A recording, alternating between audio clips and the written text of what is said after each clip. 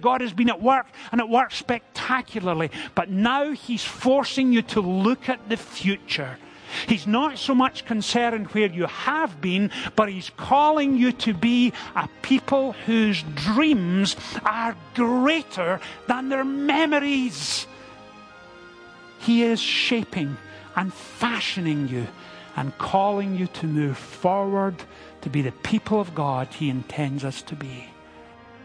Welcome to First and Foremost, a weekly broadcast of First Presbyterian Church in the heart of downtown Greenville. Senior Pastor Richard Gibbons invites you to join us as we study God's Word together and discover what is first and foremost in our lives. This morning, as many of you are aware, we are beginning a new series of sermon studies in the New Testament book of Philippians. So if you have your Bible with you this morning, can you turn to the New Testament letters? And we're turning to Philippians chapter 1. And you'll find it on page 1825 of the Church Bible. Page 1835, Philippians chapter 1, and we're reading verses 1 to 11.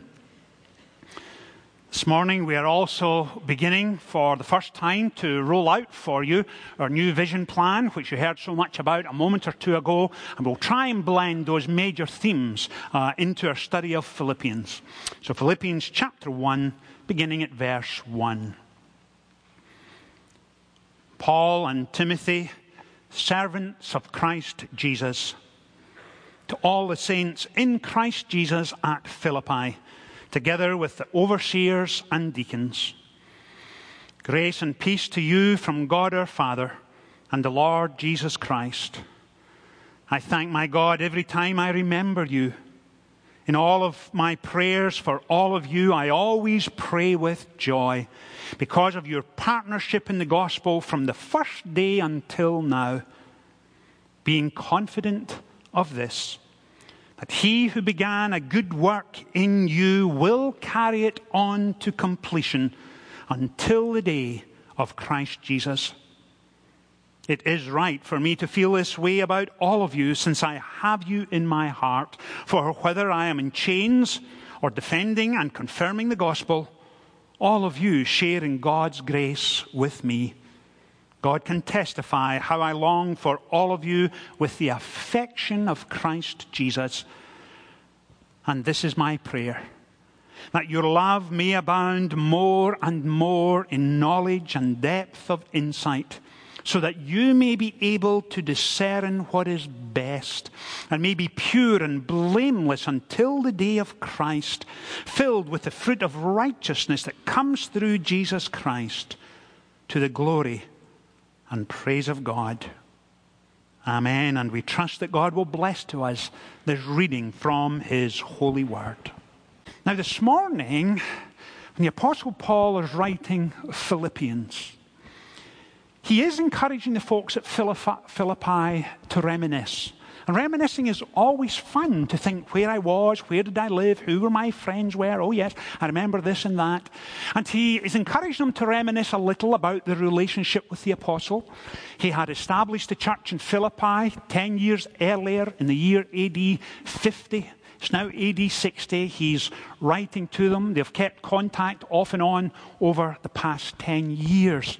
And if you're looking for a little more background to the church of Philippi, I'm not going into all today. There's just too much. We'll touch on it in subsequent Sundays. But if you have 5 minutes this afternoon, when you get home, find yourself a comfortable chair, a cup of coffee, and turn to Acts chapter 16. Acts chapter 16 is one of the most explosive passages in the entire book of Acts. The Apostle Paul, for the first time, arrives in Europe. And he goes to the town of Philippi, along with Thessalonica and Berea. And the gospel, through his preaching and his teaching, begins to impact lives in a spectacular fashion. Not only did it impact lives, that it was so radical, so utterly transformational, that some of the people in the city became very concerned about what he was teaching. The Apostle Paul was subsequently arrested, put in prison, he was beaten, and it really is a spectacular passage. But nonetheless, God was at work in the midst of it all. And over the last 10 years, his love and affection and admiration for the folks at Philippi has grown and grown and grown. Philippi, as most of you will know, if you can imagine your map of Europe, if you can visualize, let me think if I'm doing it backwards, you have Italy coming down this way with Sicily at the bottom. Over on the other side, you go north and west and you come to Philippi, Athens, down here, southern Greece, up and around, and you'll come to Thessalonica, Berea, and Philippi. Philippi was a major town. It had a major trade route running through it. As you look at the map, it would be this way. If you go further to the west, of course, you're going to come to the end of Europe, the beginning of Asia. Constantinople, as it used to be, Istanbul now, of course, is right there. So that gives you a sense of the region. Philippi was named after Alexander the Great's father, who was Philip, and so it was named after Philip II. Mark Antony, if you remember, your Julius Caesar had a huge battle just outside Philippi, which he subsequently won, and the entire region was made into a Roman colony. And the benefits of living in a Roman colony back in the year AD 60, when Paul is writing, was that Latin language was used across the region for official business. Roman law controlled administration and taxes. Roman trade played a huge part in import-export. Many of the city officials had the same titles as in Rome, and life, by and large, in a Roman colony reflected life at the heart of the empire. So that gives you a little of the history and background to both the church at Philippi and also the city itself. Now, a little about the epistle before we go any further. There are 2 or 3 major themes that come out of Philippians that we will be touching on in subsequent Sundays. But one of the overarching themes is this: that when the Apostle Paul is writing to the folks at Philippi, he writes in warm, encouraging tones. There's not a sharp rebuke throughout this entire epistles.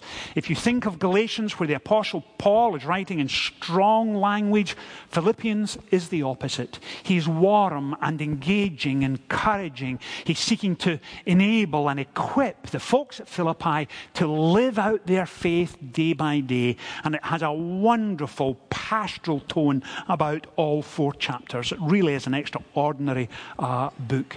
And as we begin at chapter 1, verse 3. Notice how he begins.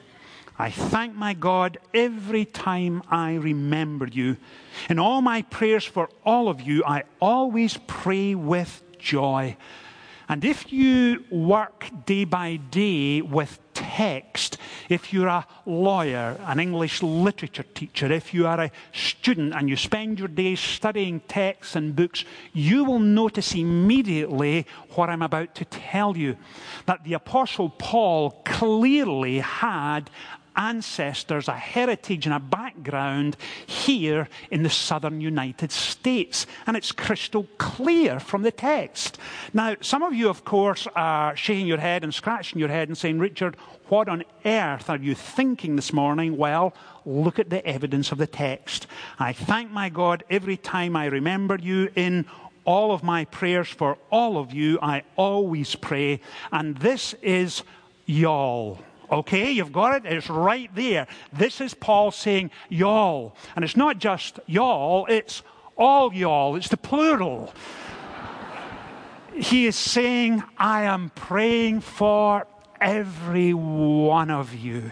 It's almost as if those great arms of love and care and encouragement are being wrapped around the folks at Philippi.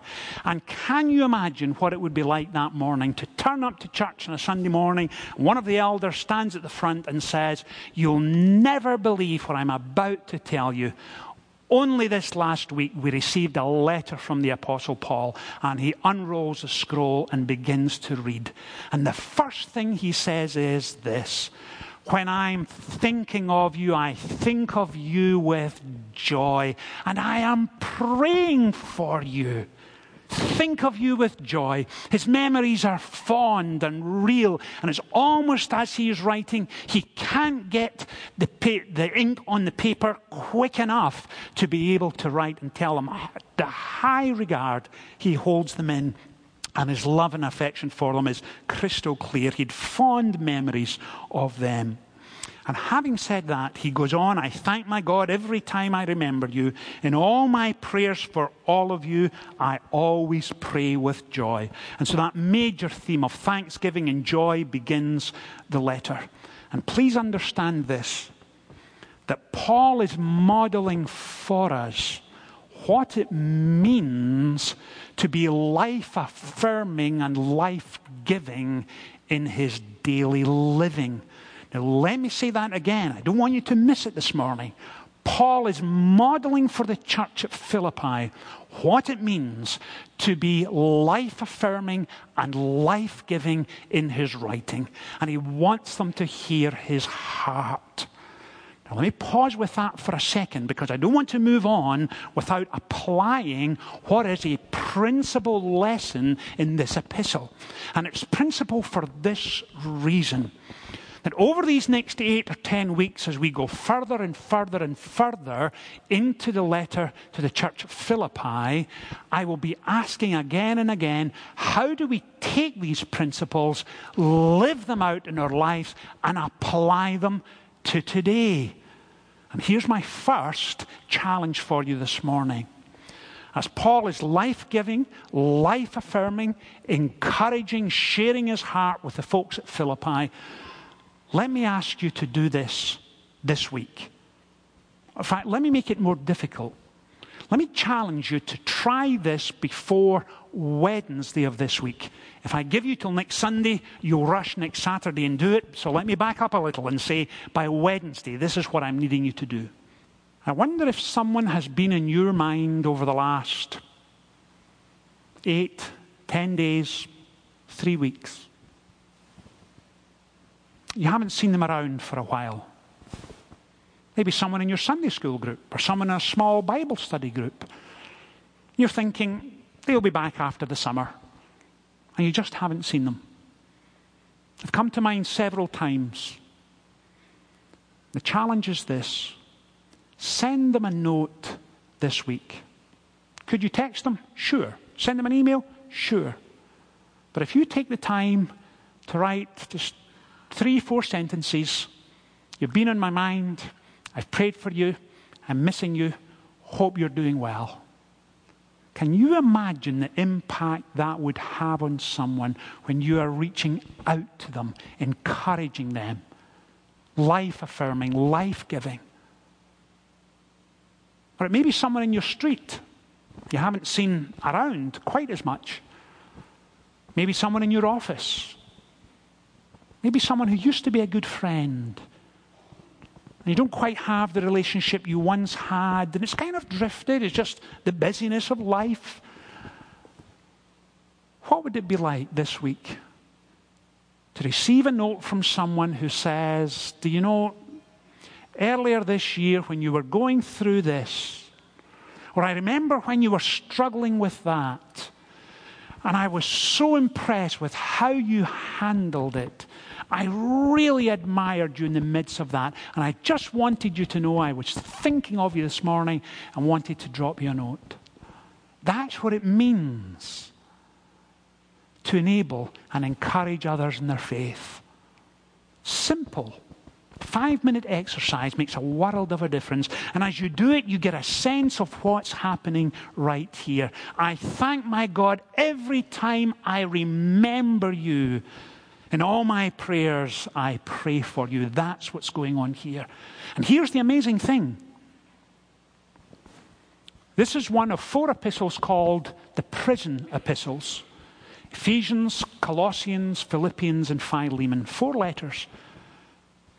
The Apostle Paul is in prison. And you can search this letter from beginning to end. He's not sitting back licking his wounds. He's not saying, oh, woe is me. What on earth is going on? Life is overwhelming. It's bad. And sometimes we are there, and that's a tough place to be. But Paul absolutely refuses to allow the circumstances he is facing to dominate his thinking and his life. He absolutely refuses. And he writes with deep joy and lasting affection.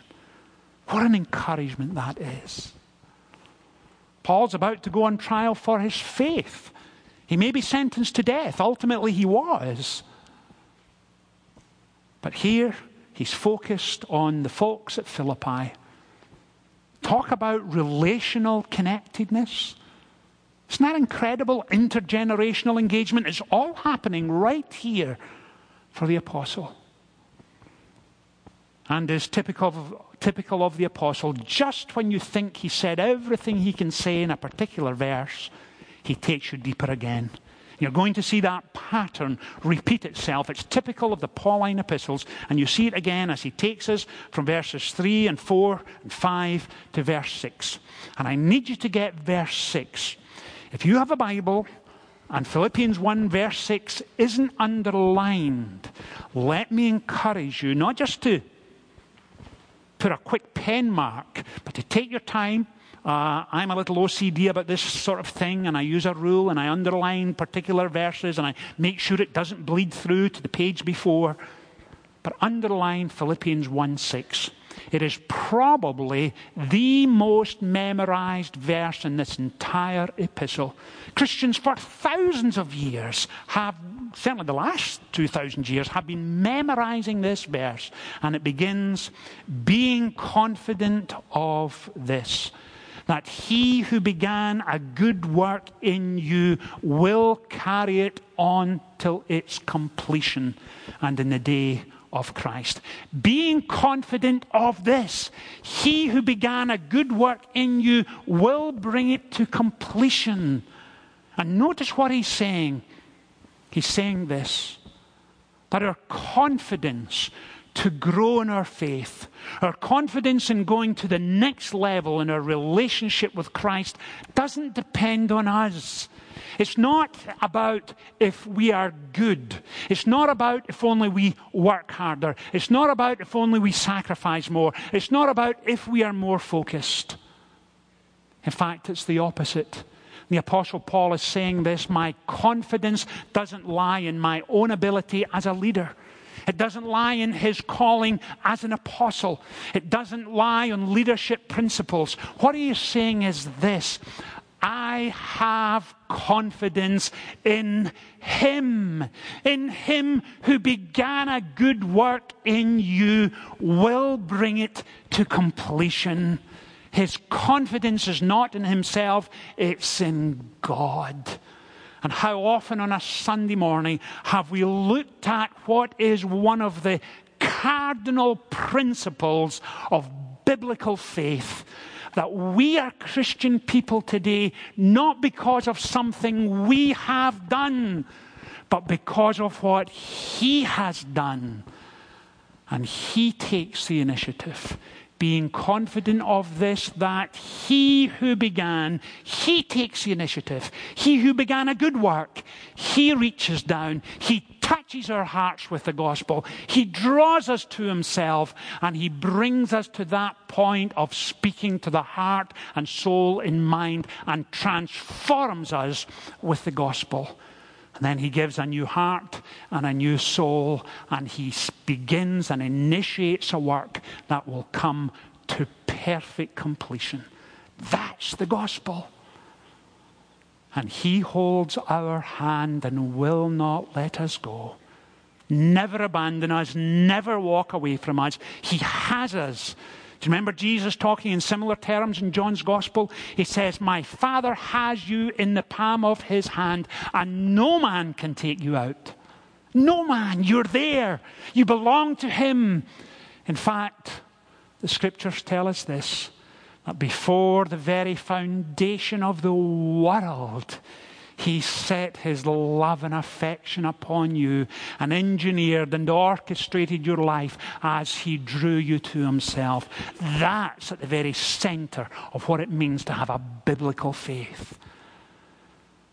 Paul's confidence is not in himself, but in God. Then notice what else he says. He goes deeper again. Verse 7, it is right for me to feel this way about all of you, since I have you in my heart.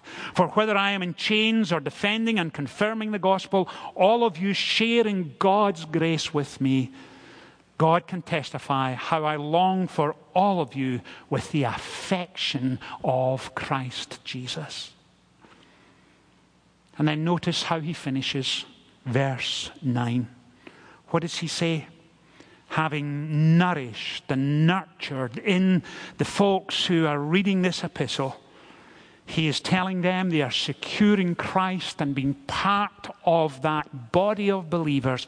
They are secure in him eternally. They have a secure Christian home. And then he goes further again. And notice, please, the specificity. And this is my prayer. Not this, folks, please hear this. This isn't a casual prayer in the morning as he's getting ready and washing his face and his hands and getting dressed. Father, remember, please, the folks at Philippi, bless and encourage them. Be with the children and the teens.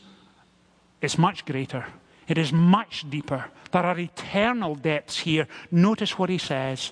And this is my prayer, that your love may abound more and more in knowledge and depth of insight, so that you may be able to discern what is best and may be pure and blameless until the day of Christ, filled with the fruit of righteousness that comes through Jesus Christ to the glory and praise of God.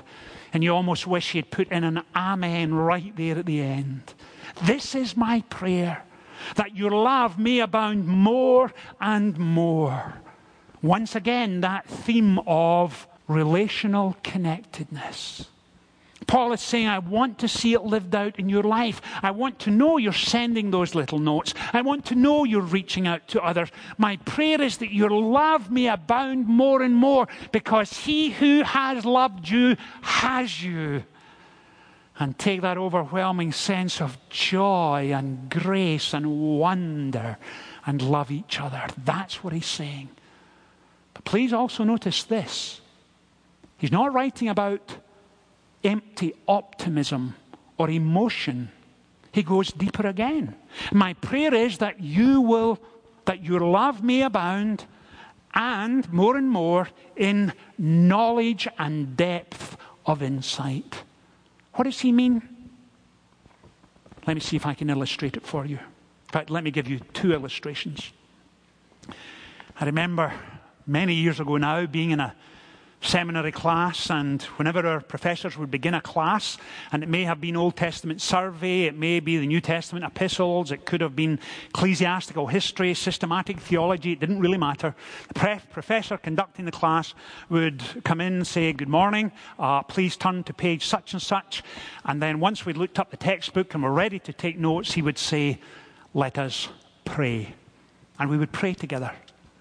But the strange thing was this: we prayed in class, but when it came to end-of-year exams, we didn't pray at the beginning of the exams, only in class, which was a bit of an anticlimax, because the moment I needed prayer the most was not the class, but the exam. And when one of the students said, Professor, why do we pray in class but not in exam? Without missing a beat, the professor said, no external help is necessary in an academic exam at the end of the year. And he was right. He was right. Because when we pray, we are looking for external help. We are saying, Father, you know us better than anyone else. Help us, enable us, equip us, be with us. That's what's going on in this prayer. That your love may abound more and more in what? In insight and knowledge, so you are able to discern what is best. It is one thing to look back and be grateful and thankful for the blessings and faithfulness of God in the past, and we should and we ought to. And then we build on it, because we know we cannot live back there. We know that it's impossible to move forward while looking to the past. And that is what Paul is saying to the church at Philippi. For the last 10 years, God has been at work, and at work spectacularly. But now he's forcing you to look at the future. He's not so much concerned where you have been, but he's calling you to be a people whose dreams are greater than their memories. He is shaping and fashioning you and calling you to move forward to be the people of God he intends us to be. And that's why Paul is saying, I am praying for you. That's why today, as we move forward deeper and deeper into this epistle, as we get further and further into our strategic vision for the next phase of life and ministry, what can we say without fear of contradiction? We can say this: I have confidence in this, that he who began a good work in you will bring it to completion. Amen? Amen. That's what's going on. He's giving us a passion and a desire to be the people he's called us to be. He is cultivating within us a longing desire and an appetite for him and all he has in store for us. That's the God we worship. That's the God we're excited about today as much as we were 168 years ago. In fact, some of our older saints at the 8:30 service on the way out said, Richard, I have been here for more than half of those 168 years. And they had. There's a man who was 96 last week. There was a lady two in front of him who's 94, baptized and raised here. And God has been faithful all those years. And so this morning, as we wrap everything up, I can't help but wonder, 25 years, if you will look back in this fall season of 2016 with great fondness and deep affection and say, it was then he began a new work in me, when I was refreshed and renewed and encouraged and equipped and strengthened by him. And in 25 years, I'm going to ask you if that was the case. It may not be Greenville, South Carolina. It may be somewhere else. But I'm looking forward to it. Let's pray together. Father, thank you for your faithfulness towards us down through the decades. Thank you for your call upon our life during these years. As today we move into a new phase of life and ministry, we commit it to you and ask that you would lead and guide and direct in the future as you have in the past. Continue to hold us in the palm of your hand. Enable us, please, to hear again that you will walk with us into that future and that we will continue to be your people, faithfully serving you, a people whose dreams are greater than our memories. In Jesus' name we pray. Amen. Have you missed a Sunday? Go to our website to watch previous broadcasts, download a podcast, or purchase a CD or a DVD. And don't forget to connect with First Pres by liking us on Facebook and Twitter, signing up to receive emails, or requesting prayer online.